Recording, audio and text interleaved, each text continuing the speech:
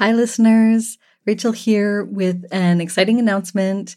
We are holding a summer book club bingo game, and there is a card that you can download, a bunch of prompts for different types of books that you can choose to read to play the game along with us. All the instructions and information on how to sign up are at rachelthompson.co/book club, where you can get your card. And you'll also be able to enter your card to win prizes throughout the summer months. So that's from May to September. We'll be running this book club bingo. I hope you will sign up and read some cool books and be inspired to do some more writerly reading this summer. So all the information is at rachelthompson.co/book club. Welcome, Luminous Writers, to the Write, Publish, and Shine podcast. I am your host, author and literary magazine editor, Rachel Thompson. This podcast explores how to write and share your brilliant writing with the world. In each episode, we delve into specifics on how to polish and prepare your writing for publication and the journey from emerging writer to published author. Welcome, Luminous Writers, to the Write, Publish, and Shine podcast. In this episode, it is a book club conversation. I've spoken for some time about how we have a book that we're reading, and this is the conversation about it. I spoke with memoirist and member of my writing community, Writerly Love, Yolande House, who sat down with me for this book club conversation about Tempest's On Connection. It was a real pleasure to read this book alongside her and our members and to compare notes. And I hope that those of you reading alongside us in our book club enjoy this conversation. I will state that you don't have to have read the book to enjoy this conversation, and in fact, use this if you'd like to decide whether or not this is a book you want to spend your time with. That's definitely some of the questions that we try to answer in our chat. And I'll introduce the book with its blurb. This is a book about connection, about how immersing ourselves in creativity can help us cultivate greater self-awareness and bring us closer to each other. Drawing on 2 decades of experience as a writer and performer, Tempest champions the role of creativity in whatever form we choose to practice it as an act of love, helping us establish a deeper relationship to our true selves and to others and the world we live in. Honest, hopeful, and written with piercing clarity, On Connection is an inspiring personal meditation that will transform the way you see the world. So that's the blurb from the book, the promise of the book. I'm going to also add this context on the author, Tempest. This is from the British Council of Literature. This context that I'm about to read from the British Council of Literature, neither Yolande House nor I had going into the reading of this book. So you'll be further ahead than us if you're just considering picking it up. And it's interesting context. I don't know if it's essential context necessarily, but it was something that came up as we were reading the book. Tempest is a playwright, poet, novelist, and spoken word artist. They began performing when they left school at the age of 16. As a teenager, they were a support act to various key cultural figures, including Benjamin Zephania and Billy Bragg. Kay has since emerged as one of the UK's most recognized performance artists, drawing large crowds at Glastonbury and Leeds festivals. Their influences range from Wu-Tang Clan to modernist poetry to Tracy Emin. Tempest was visiting fellow at University College London in 2015. Neil McCormick has described them as Britain's most acclaimed young performance poet. Tempest can dazzle with scansion and flow, cadence and rhymes, but crucially employs their verbal skills in the service of big ideas about poverty, identity, consumerism, and strong emotions. So that was the blurb from the British Council of Literature that gives a little bit more context of who is Tempest, which is, again, something we didn't know coming into the conversation. We talk about that a bit. In our conversation, we talk about who the book is for, how it impacted our writing and view of the world, and the idea of connection. After we discussed the book, stick around as I asked Yolande to also share highlights from her disability reading list. Our book club in our community is shifting to a bit more of a bring your own book approach for the coming months. And these are some books that Yolande brought to us on this topic. So you'll hear that as well. Here is our book club conversation. I'm going to start by welcoming you, Yolande House, and thanking you so much for coming on the podcast to talk about On Connection by Tempest with me. You're welcome. Thank you so much for having me. I should also preface too that we've been reading this book within the Writerly Love community, and I've really appreciated the insights and the way that you've been reading this book and the conversations that you've been guiding within our community. So I'm particularly excited to bring those as well to our listeners. We'll start with, what were your first impressions of On Connection, and how is it to read for you, Yolande? So at first, I didn't know what to make of the short chapters in the short book. If it wasn't for our book club, I don't think I would have ever picked it up. But once I learned that the author is a poet, it made sense that they'd share their thoughts in a concise way in punchy chapters with a lot of food for thought. So I'm really grateful to our book club for introducing this book to me. It was an easy read in that it was short, and I read it in only a few sessions, and I'm a slow reader, so I appreciate that. And I found that the material was so rich, I really wanted to reflect on it and take a lot of breaks. I really think of it as like a coffee table book or a bedside book that I would come to again and again, just something I want to own and have with me.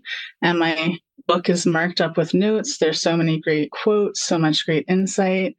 And I really appreciate the recurring theme of the power of words and writing, of the creative life, and the importance of connection to the current moment, to others, to one's truest self. Yeah, so true. And what you said about it being, or maybe you didn't say deceptively, but for me, it was deceptively small because it's this mighty book that feels very tiny. I felt like I needed breaks in between readings. I did most of it by audio book, and so it was cool to hear Tempest's voice. But still, the ideas are so layered that I felt like I needed time to think in between sections. It was very accessible. I was looking over the ebook from the local library last night, and that one has an interview with Maggie Nelson in the back. My physical copy doesn't, but in the interview, they talk about how accessible Tempest's book is.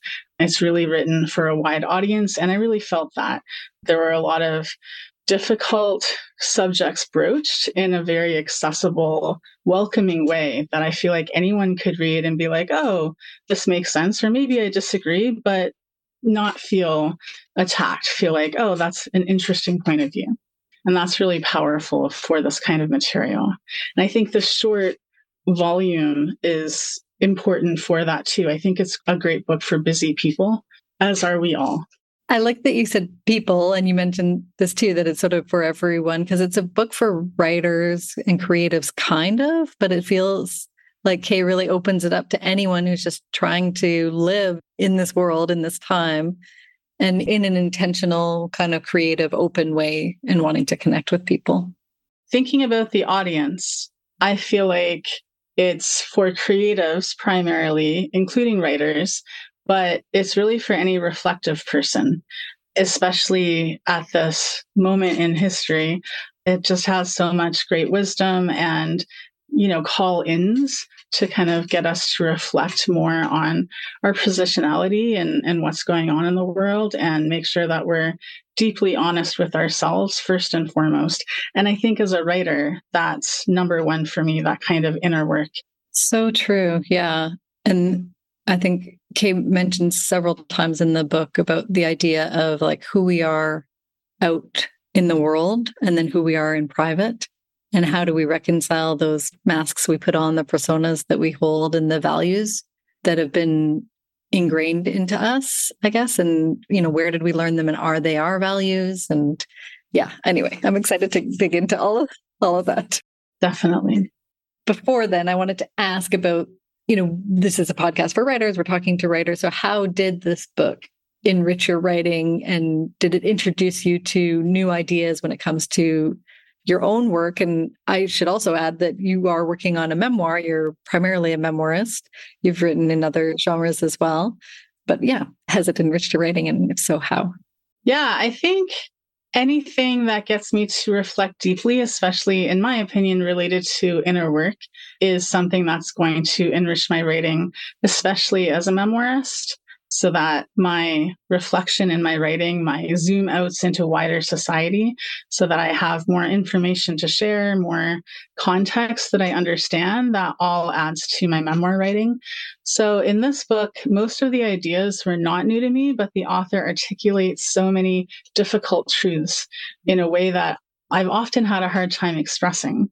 And that just feels like a relief. This is why I love writing and reading, to see on the page, whether I've written it or someone else has written it, just this articulation of something I've been struggling with.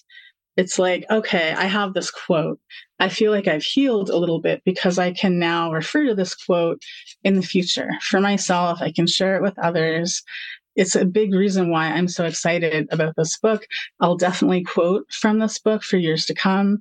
Reading this book enriched my writing by reminding me why I write, to connect. So I welcome the reminder, especially in such beautiful prose. And I really found many craft writing tips embedded in here too. This book was brought to us actually by our member, Ellen Chang Richardson, the wonderful poet. And people listening may have heard Ellen on the podcast before and name-checked before, who was my assistant editor at my last issue that I did with Room.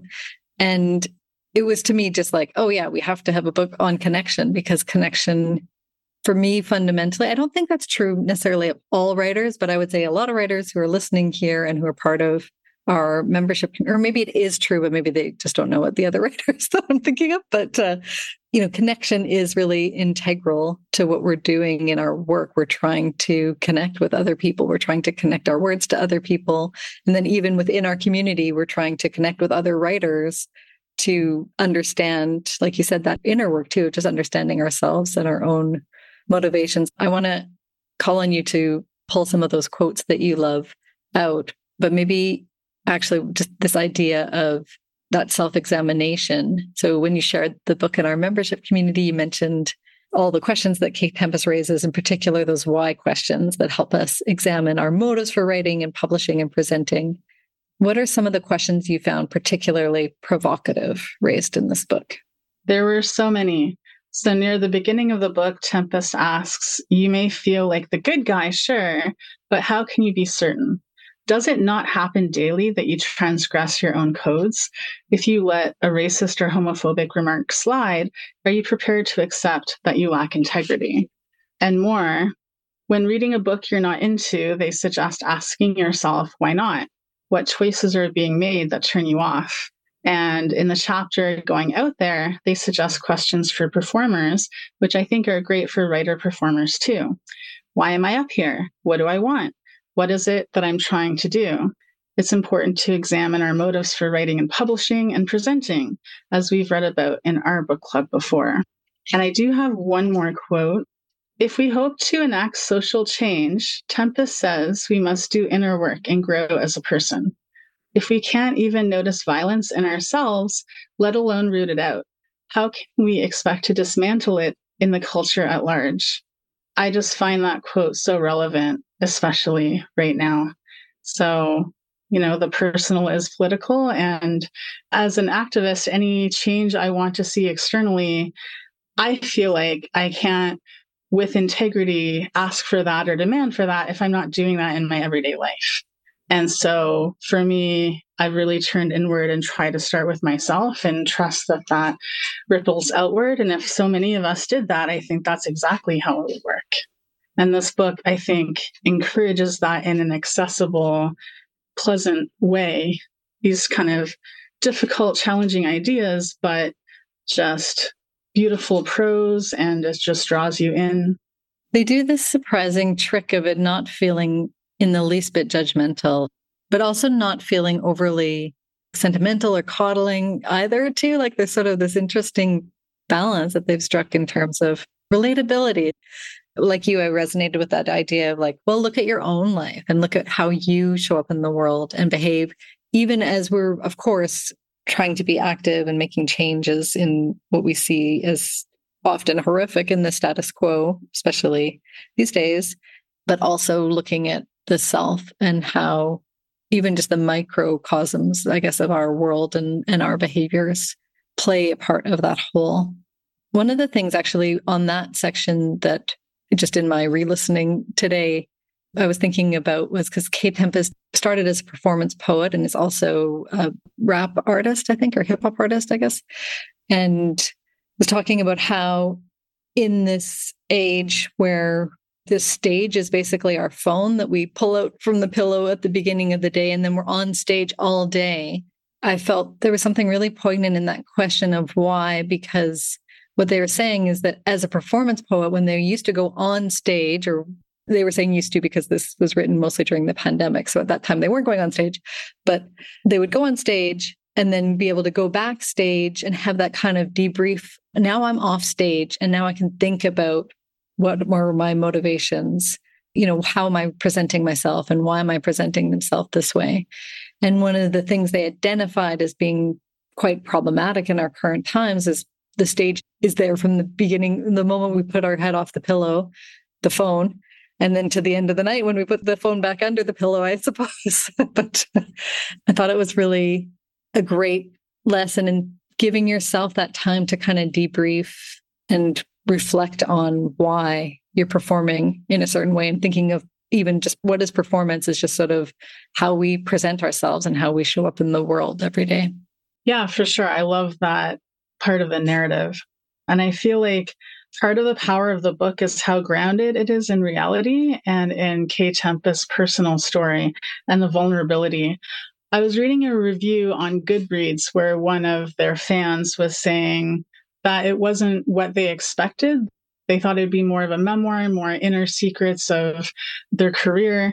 And it's definitely not, I don't think, a memoir or a celebrity memoir at all. Even though the bookstore I bought it from categorizes it as biography, that wasn't my reading. So it's very much narrative nonfiction, very inviting cultural criticism. But there is a personal story of Kate Tempest and the vulnerability of that. I don't think the book would work without that. That, for me, is the truth of it, the veracity that Kate Tempest is. I really got the feeling later on in the book that they are talking to a younger version of themselves. And this is what they needed to read at a point in their life earlier, which is often who I'm also writing for. And I found that deeply affecting. Maybe that's why it's not judgmental. If someone were to write something externalizing to, a problem outside of oneself, it's easy to be judgmental or simplify things. But when you're writing to your younger self, you have all kinds of empathy, like, I messed up. I know why. I totally understand, but this is what I needed to hear. And this is how I needed to hear it. And so it just comes across as the most loving letter. And there's so much power in that love.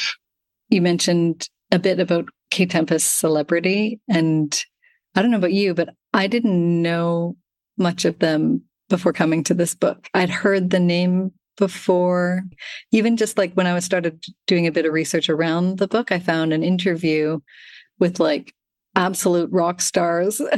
It's like Flea from the Chili Peppers is interviewing Kate Tempest about their book. And I was like, oh, okay, this person is like really well known in some circles, clearly, that I'm not, feeling I was going to do something where I put myself down for not being cool enough. But now I'm feeling that's not in the spirit of this book either to do that. So it's just like, I just wasn't aware. But I think that's also interesting because we both came to it. We're both really enthusiastic about the book, but we came to it not as fans necessarily. We weren't picking up a celebrity biography memoir. I had no idea who Kate Tempest was. I feel like there's a miscategorization problem with this book. And thinking of it like a writer, I wonder if maybe it was seen as the celebrity of the author could maybe sell the book. And that's why maybe I look at it and I just didn't understand what it was at all. As I said before, I would never have picked it up if it wasn't for a book club. I'm really grateful that I did, but I'd never heard of Kate Tempest before. So I'm less cool than you are. Sorry. No, I realized I had subtly put you down in my own put down. So I delight in the truth. So I don't know, like being humble. So I don't mind that at all. Yeah. So as I'm reading, it's clear in the text that Kate Tempest is a celebrity or very successful in their career. And knowing that they were a poet, that's when I started to understand, oh, that's why it's written in this way, short, concise, and other people must know who this person is, even though I don't. And that does lend, I think, a cultural power to it, even though I didn't know who they were. The book that I own, there's 3 blurbs or recommendations on the cover, and I don't know who those people are either, but presumably well-known celebrities too. On yours, is it Matt Haig? Because Matt Haig is on mine. Yeah, Matt Haig is the top one. The Toronto Public Library, when I got the ebook, the title is called On Connection, Powerful Matt Haig, which isn't even what Matt Haig said. And that's not the title. Yes, that's interesting. They put the quote in it. So before I bought the book, I was borrowing it from the library, and I was just so confused about what this book was. That's interesting to identify it as a marketing packaging issue, because that was a bit of a barrier for me too, to kind of understand what this book is about. And I think there was something where I was like, oh, okay, rock star, I get it now. Like there's sort of like a different expectation maybe for a book that's written by a celebrity memoirist. But at the same time, the writing itself, that's not what it is about. It's not really focused on Kate Tempest's life. Definitely there's, like you said, real honesty to it, but there's no name dropping at all happening in there. But there's definitely name dropping, I guess, around it on the cover. Yeah.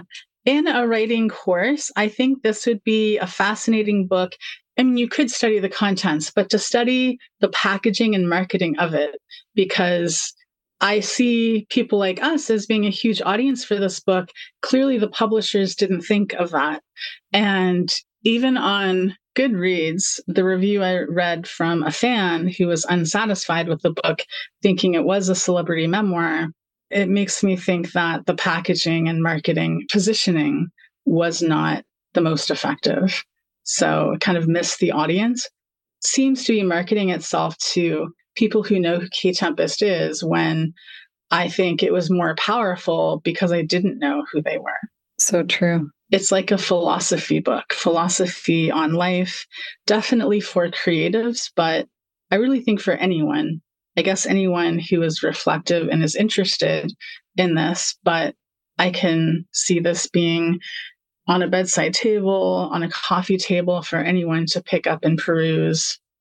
So I want to talk about the preparation section and Kate Tempest's question. What is the difference between self-knowledge and self-obsession?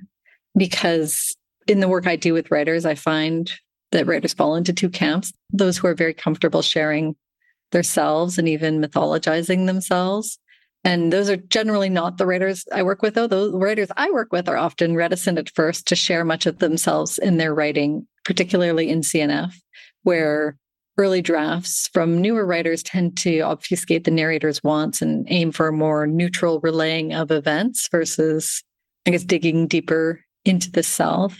And so thinking about preparation, the difference between self-knowledge and self-obsession, I'd love to hear about your own evolution with this question as a writer and what you learned about going deeper into self-knowledge, which you've already said is so key, versus perceived, I'm putting that, I guess, in air quotes, but perceived self-obsession. I've always been comfortable with sharing myself on the page. Early on, I lacked the craft skills to do so in an effective way. And then for a long time, it was easier to speak neutrally and factually, by which I mean without or with little emotion. And I think that's because I'm a survivor of childhood trauma and a sufferer of what I've learned is called CPTSD, complex post-traumatic stress disorder. I really had to do a lot of peeling off the page in order to more accurately render or even just access more emotion on the page, which is so important for memoir writing. So it's taken a lot of inner work, feeling my feelings and patience. And that's why it's taken me so long to write my childhood memoir, which I started back in 2006. I've always said the writing process for me mimics my healing process, and it just takes as long as it takes. So I've always been comfortable sharing myself on the page and having that kind of self-knowledge. But I really think that stems from being a trauma survivor. And even when I left home at 15, I wanted to go to a counselor. I wanted to do inner work. I wanted to heal. I've been doing that my whole life. So that topic isn't new to me. And in writing memoir very seriously over the last decade, I think that inner work of any sort is so important for all memoirists and really all writers. So I think that's what Tempest is saying here for all creatives. And I completely agree. Hi, lovely writers. I'm stepping away from this book club conversation I'm having with Yolande House to tell you about the Lit Mag Love course. Yolande is actually also an alumni of the Lit Mag Love course, and it was a pleasure to have her in this course that is all about publishing in journals. The Lit Mag Love course will help you get a big yes for your writing from a literary journal. The 5-week course runs twice per year, and the next session starts in January. Registration is currently open all through this month. The course comes with lots of support and feedback from a warm cohort of writers. And I'm really just always blown away by the caring and thoughtful interactions that happen in each session of the course. You can learn all about the Lit Mag Love course, find out what writers say about working with me, and then sign up at rachelthompson.co/litmaglove. So again, we start early in January. If you want to make that plan, that commitment to publishing your writing in journals in the new year, this is a great step towards that. So it's rachelthompson.co/litmaglove. I really love what you said, that it's not necessarily about not being able to talk about yourself, but just not being able to go into that deeper level because of trauma, because of the pain around it, and having to do that healing. So I think that's actually reflecting something to me where I find in my coaching, I'm pulling that out of people sometimes, being like, okay, well, then we need to know more about what the narrator feels with an awareness, I would say, around, these are hard stories in many cases. But I think being able to name it that instead of just, I'm not willing to, it's like I'm unable to until I've done some more personal development. So thank you. Yeah. I thought I was done writing my childhood memoir many times now. The most recent time, about a year and a half ago, I got feedback from an agent and a freelance editor who both said more emotion, more scene writing, more reflection, go deeper, slow it down, but primarily more emotion.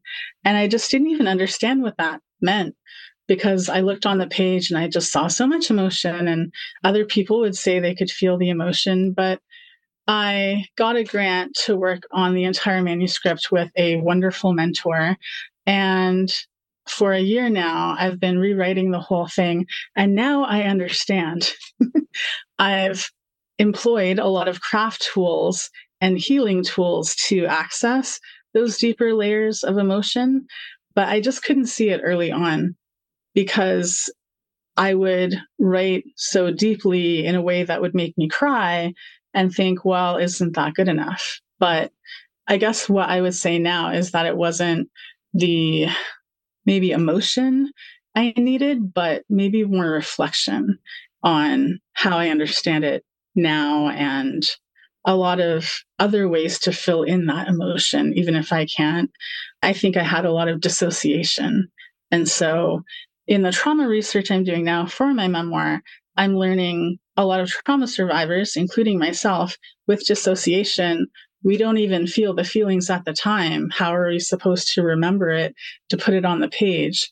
In a research way, I'm still grappling with that. But in terms of writing my memoir, I've just found other ways around that I'm now told the emotion is there. And I'm using metaphor, I'm using beautiful language, I'm using reflection. But I don't want to have to cut myself to the point of crying anymore to always get that emotion. I don't want that to always be necessary. So I think I found a lot of sideways ways to access that. Yeah, and it sounds like even getting to that point where you're writing in a way that can be a bit harmful for you. And I recognize that and see that myself. But even that wasn't communicating what you wanted to communicate to the reader anyway. So it's these other things. So it occurs to me, I started this with the question from Tempest, what is the difference between self-knowledge and self-obsession? And you're inserting something here, which I think is really important. It's like, when it comes to craft and memoir and the idea of navel gazing that memoirists like us get charged with sometimes. It's like maybe there's something actually kind of in the middle of that too. It's like there's self-knowledge, but then there's also, like you said, trauma and layers of things between us and that ability to know ourselves and our stories enough to be able to communicate it to our readers. Exactly. Thanks, Yolanda. That was really key, I think, and a great takeaway. And I love that this book brought us to that conversation about your own work. Is there a section of the book that resonated most or more with you? I hate making people pick favorites, but do you have a favorite? Yeah. I think my favorite chapter is called Going Out There, and it's really because Tempest does include their personal narrative and things they've struggled with, what they've learned. I also love the chapter immediately before that called Preparation. Even though there was less of a personal narrative there, they referred to psychology and all of these wider ideas in such an eloquent way and just made so many points I found so compelling. So both of the chapters, Going Out There was about false faces, finding your true self. I resonated with how Tempest was forced to sit with themselves after illness forced them to stop talking in order to heal. And I relate to that in some physical illness ways, like with my RSIs in my arms, repetitive strain injuries that stopped me writing a couple of years ago. And I realized I can numb with writing. I used to. Now I can't because I'm limited by my arms. But I really have to be mindful now about how much computer time, phone time, how much arm energy am I using every day, and be really intentional. But before that, I would do National Novel Writing Month and 12-hour write-ins and things that I think were great, but harmful, certainly physically, in a lot of ways. It's all about balance. The chapter Preparation included my favorite quote, which she brought up on self-knowledge versus self-obsession.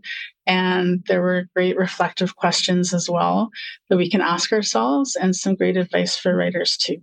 When you mentioned that about numbing yourself with writing, which is interesting. I mean, I certainly resonated with this concept of numbing that Tempest brings up as well in the book. I feel like there's something on the tip of my brain, and maybe you can help me fill it in, because I felt like they said something really interesting about how numbing isn't the problem. There wasn't like a binary between being numb and being connected. I don't think I wrote the quote down, but something like, sometimes you need to numb. Maybe life is too intense right now. And I think maybe Tempest was talking about trauma without talking about trauma. And then the research that I've been doing on trauma, like dissociation in the moment, is actually really important. You know, it's really good that we have that tool when necessary. So sometimes people need to numb and distract, and no judgment, Tempest is saying. So it's definitely not a binary. Like, numbing is okay when needed and in balance. Yeah, and that we could still be connected in some way. Like, it's almost connecting with ourself by allowing ourselves to rest in a way, like that numbing is rest. Exactly. I won't talk about specifics, but there are some scenarios in my life right now where I realize numbing is just important. Something is quite unbearable, and maybe in less unhealthy ways, I can numb myself, and that's okay. That's necessary. I need to do that to get through this time, and I need to make sure that that is not harming myself or others, but it's often necessary to some degree, and I 100% endorse that. I heartily agree with that. So I'm wondering how this book may have affected your writing life, if there was a positive takeaway for you from this book on just even, I guess, the practice, how you practice writing. So some things I didn't mention are, it's a good reminder to slow down and connect to the present moment. There's so much wisdom and clarity in this book, and articulating ideas I've wrestled with, and it feels like relief to see them expressed so well on the page, as I said before. I think at that moment when Kate Tempest, towards the end, urges us to kind of stop, look up at the windows around us, and think about the people and the lives behind them, that was something Even just now, I'm tearing up a bit thinking about it really touched me. Also, maybe on the flip side of that, I talk to different writers all the time. And I think sometimes I will hear, and actually Kate Tempest talks about this too, is a writer who's not that interested in other people necessarily, or not that interested in kind of what's out there. And maybe not interested is not a fair way to say that, but it just seems like there's sort of a lack of connection, let's say. And inevitably that's going to be reflected in the writing where I don't feel as connected to that writing, because you don't feel the writer having that kind of bigger interest in others, in the world. But you must read my memoir about this one event of my life. But, the other thing you're talking about, I'm not that interested in that, but please read my story.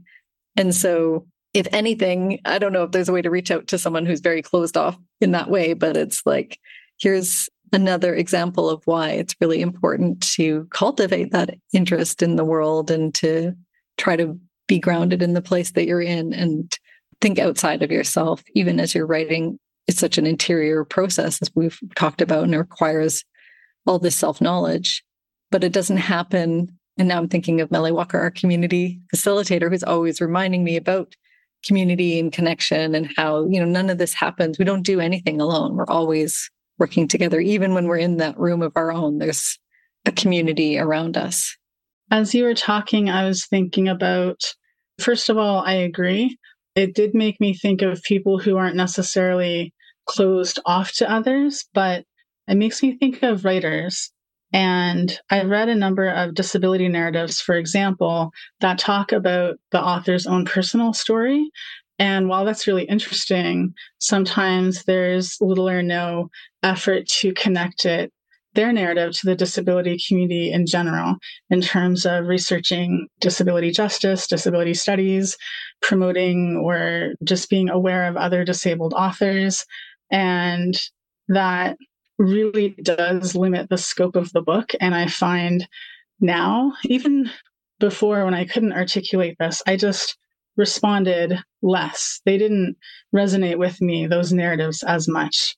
And I can articulate why now. And that's why when even someone's personal narrative is responding to narratives in our popular culture right now, responding to other memoirs, even if that isn't explicitly named in that research, isn't on the page, it's still evident in the way that they speak and characterize themselves. I can tell if they're familiar with, theories of disability justice or not, for example. And even if none of that is included, I think it's so important to have that exist somewhere. I saw a quote on Twitter a while ago that said something like, a disabled person might not identify as disabled, or a disabled person may identify as disabled but have no interest in connecting with other disabled people. And a disabled person might be interested in connecting with other disabled people, but have no interest in the disabled community as a whole, no interest in solidarity, no interest in intersectional ways to work for not just awareness about my particular disability, but disabled people in general. And I find all those three elements critical. And that for me is part of connection. That's so important. Thank you so much for reading this book alongside me and alongside our community. Speaking of reaching out and being part of something and connecting with people, I think is something was very special, like you said, about reading on connection in this community. And for both of us, you said this, and I would agree that I probably wouldn't have picked up this book if it were not for the fact that we were reading it together. And I'm really glad that I did. And especially it feels particularly resonant in this particular time of living in multiple genocides and witnessing things and feeling powerless and disconnected in some ways. So it's really good to see that connection and take strength from it, I think, for activism to be able to actually create some change in the world. So thank you. And then I want to ask you a bit about your disability reading list, because we've been doing kind of a bring your own book to book club thing in the writing community lately. And so actually it will be a while before we have an official book club book that we're reading. Instead, we're bringing lists from our members, and some of those I'm posting on my Instagram, by the way, a Rachel Thompson author, but this list will be forthcoming on there as well. But tell us a bit about the reading that you've been doing and what you've been finding, and even sort of the why behind embarking on this reading list. So I mentioned my childhood memoir, and a second project I'm also working on is a memoir in pieces on being hard of hearing. So I'm doing disability research to, as I said, contextualize my story. And this project, the memoir in essays or memoir in pieces, used to also involve chronic illness, CPTSD, chronic injury, mental illness. But I realize now that's another project related to the long-term effects of childhood trauma. So this disability research is really for both of those books. So a couple of books that I recommend for kind of a primer on disability and disability justice and disability studies. The top ones I would say are Demystifying Disability, What to Know, What to Say, and How to Be an Ally by Emily Landau is a beautiful coffee table book that is a great primer on all kinds of disabilities, the history of the disability movement. Also, Amanda Leduc's Disfigured on Fairy Tales, Disability, and Making Space is a braided memoir and narrative nonfiction book focusing on disability myths in fairy tales. And it's fascinating to read about Leduc's personal experiences with cerebral palsy and her zoomed out cultural criticism on how tropes in Western fairy tales have harmed and limited disabled people. Another disability justice personal narrative is Care Work, Dreaming Disability Justice by, I hope I'm saying this correctly, Leah Lakshmi Pyapsna Samarasinha. And she has many books, but this one's a classic. And this book really shifted my perspective in terms of, for example, how disabled people with longer-term chronic illness or injury are treated versus able-bodied people who have short-term acute illness or injury. And it explained a lot about my own experiences. Another big part of my research for the first collection on being hard of hearing is to read hard of hearing and deaf narratives. And so my favorite book so far is a novel. It's Own Voices by Sarah Novick called True Biz. And in addition to a story that weaves many different deaf experiences, there are many narrative nonfiction sections that talk about the basics of ASL, American Sign Language, the history of the deaf community, and other cultural content that helps to enhance the narrative, the fiction story for readers new to the deaf community. I absolutely adore that book. It's another very accessible, great introduction. I've also started reading a history book by an academic called Hearing Happiness, Deafness Cures in History by Jaipreet Virdi. And the historian weaves her own experiences as a deaf person in with her research on how hearing people have labeled hearing loss as a problem to be solved through medical and other interventions. So I've just started it and it's really fascinating so far. The last book I'll mention is by Elsa Hunessen, Being Seen, When Deaf-Blind Women's Fight to End Ableism, which is half memoir and half cultural criticism on how deaf and blind people are portrayed in pop culture. The author talks about how society's ideas of deafness and blindness are myths, since most deaf and blind people do have some partial sight and residual hearing, as she does. She wears 2 hearing aids, and the way she describes her hearing loss, it sounds similar to, but more severe than my own. So I also love how she uses her academic background to talk directly about the institution of ableism and how we can break it down. A warning, though, the narrative is quite heavy, so I'm finding myself reading a few chapters at a time and then taking breaks to read other books in between. I would say those are the highlights of my disability reading list so far. Thank you so much for sharing that, Yolande. I've read one and I know of and have on my TBR list another one. So you have definitely opened me up to several new books I'm excited about. Great. I'm happy to hear that. I would love to end with the quick lit round where you fill in the blanks as I begin a sentence and I'll ask you to finish it for me. Okay. So the first is being a writer is wonderful. Interesting, invigorating. And interesting too, yeah. Literary magazines are an exciting place to find new ideas and new work. Editing requires a lot of patience because it's the biggest part of the writing process, in my opinion. I would agree with that opinion. I'm teaching the revision love course right now, and some of the writers are waking up to that idea. Oh no, it's the big part. It's such a big part of the work is editing yourself. I love that course. I've taken it 3 times. I highly, highly recommend Revision Love. Oh, thank you. I learned so much. Rejection for a writer means try again. And then finally, writing community is important. Very important. You're here. Yeah. Kay Tempest talks about rejection in On Connection. That's one of the sections I really loved about how rejection is part of being a creative and just really normalizing that idea. Yeah, thank you for bringing it back to that, because I think, again, that's another reason why it is a great book for writers to read. Definitely. Very reassuring. Yes. Thank you so much for sharing all your love of craft, your love of reading and reading with me. And also just thanks for being connected. I feel very connected with you, and we've been feels like working together for years, really. I think it has been several years that you've been in the community and started with the Lit Mag Love course, and just appreciate that and watching your journey through, like you said, it's been a long time, but it's been a beautiful journey through writing your memoirs. Thank you so much. Yeah, I think I took my first course with you in 2017 or 2018, and it's been wonderful growing with you as well. So thank you so much for having me and just for having this wonderful community. Thanks, Yolande. You're welcome. So that was Yolande House and I talking about On Connection by Kay Tempest.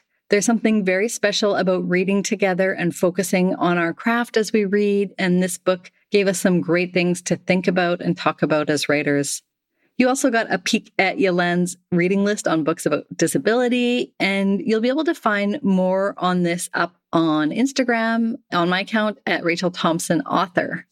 This was my final new episode of 2023. I can't believe it, but stay subscribed for some highlights episodes coming up this month, and mid-January is when I'll be back with new episodes.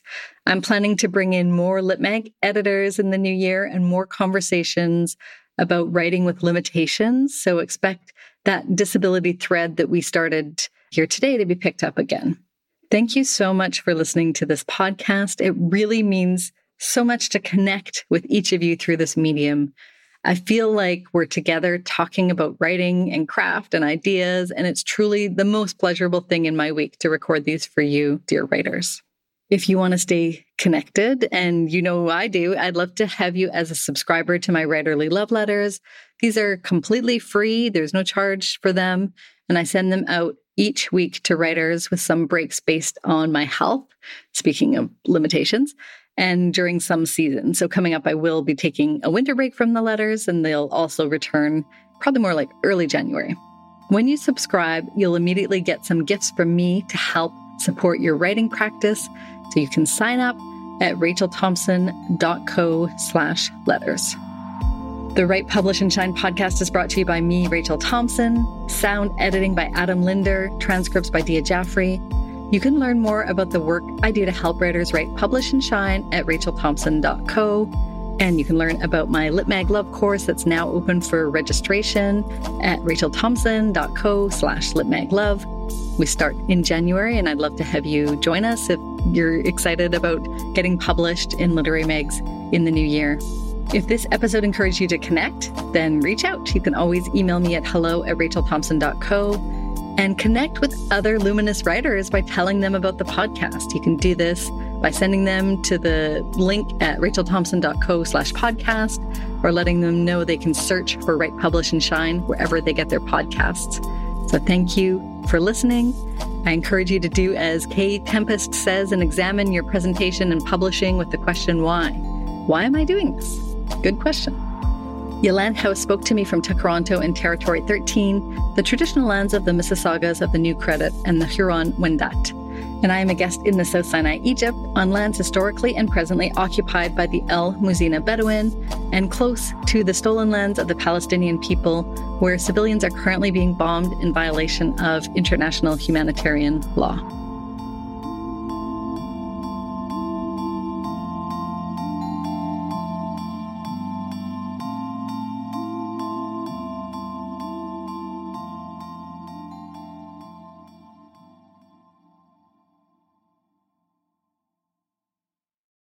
Join our game of book club bingo this summer. Learn more and sign up at rachelthompson.co/bookclub.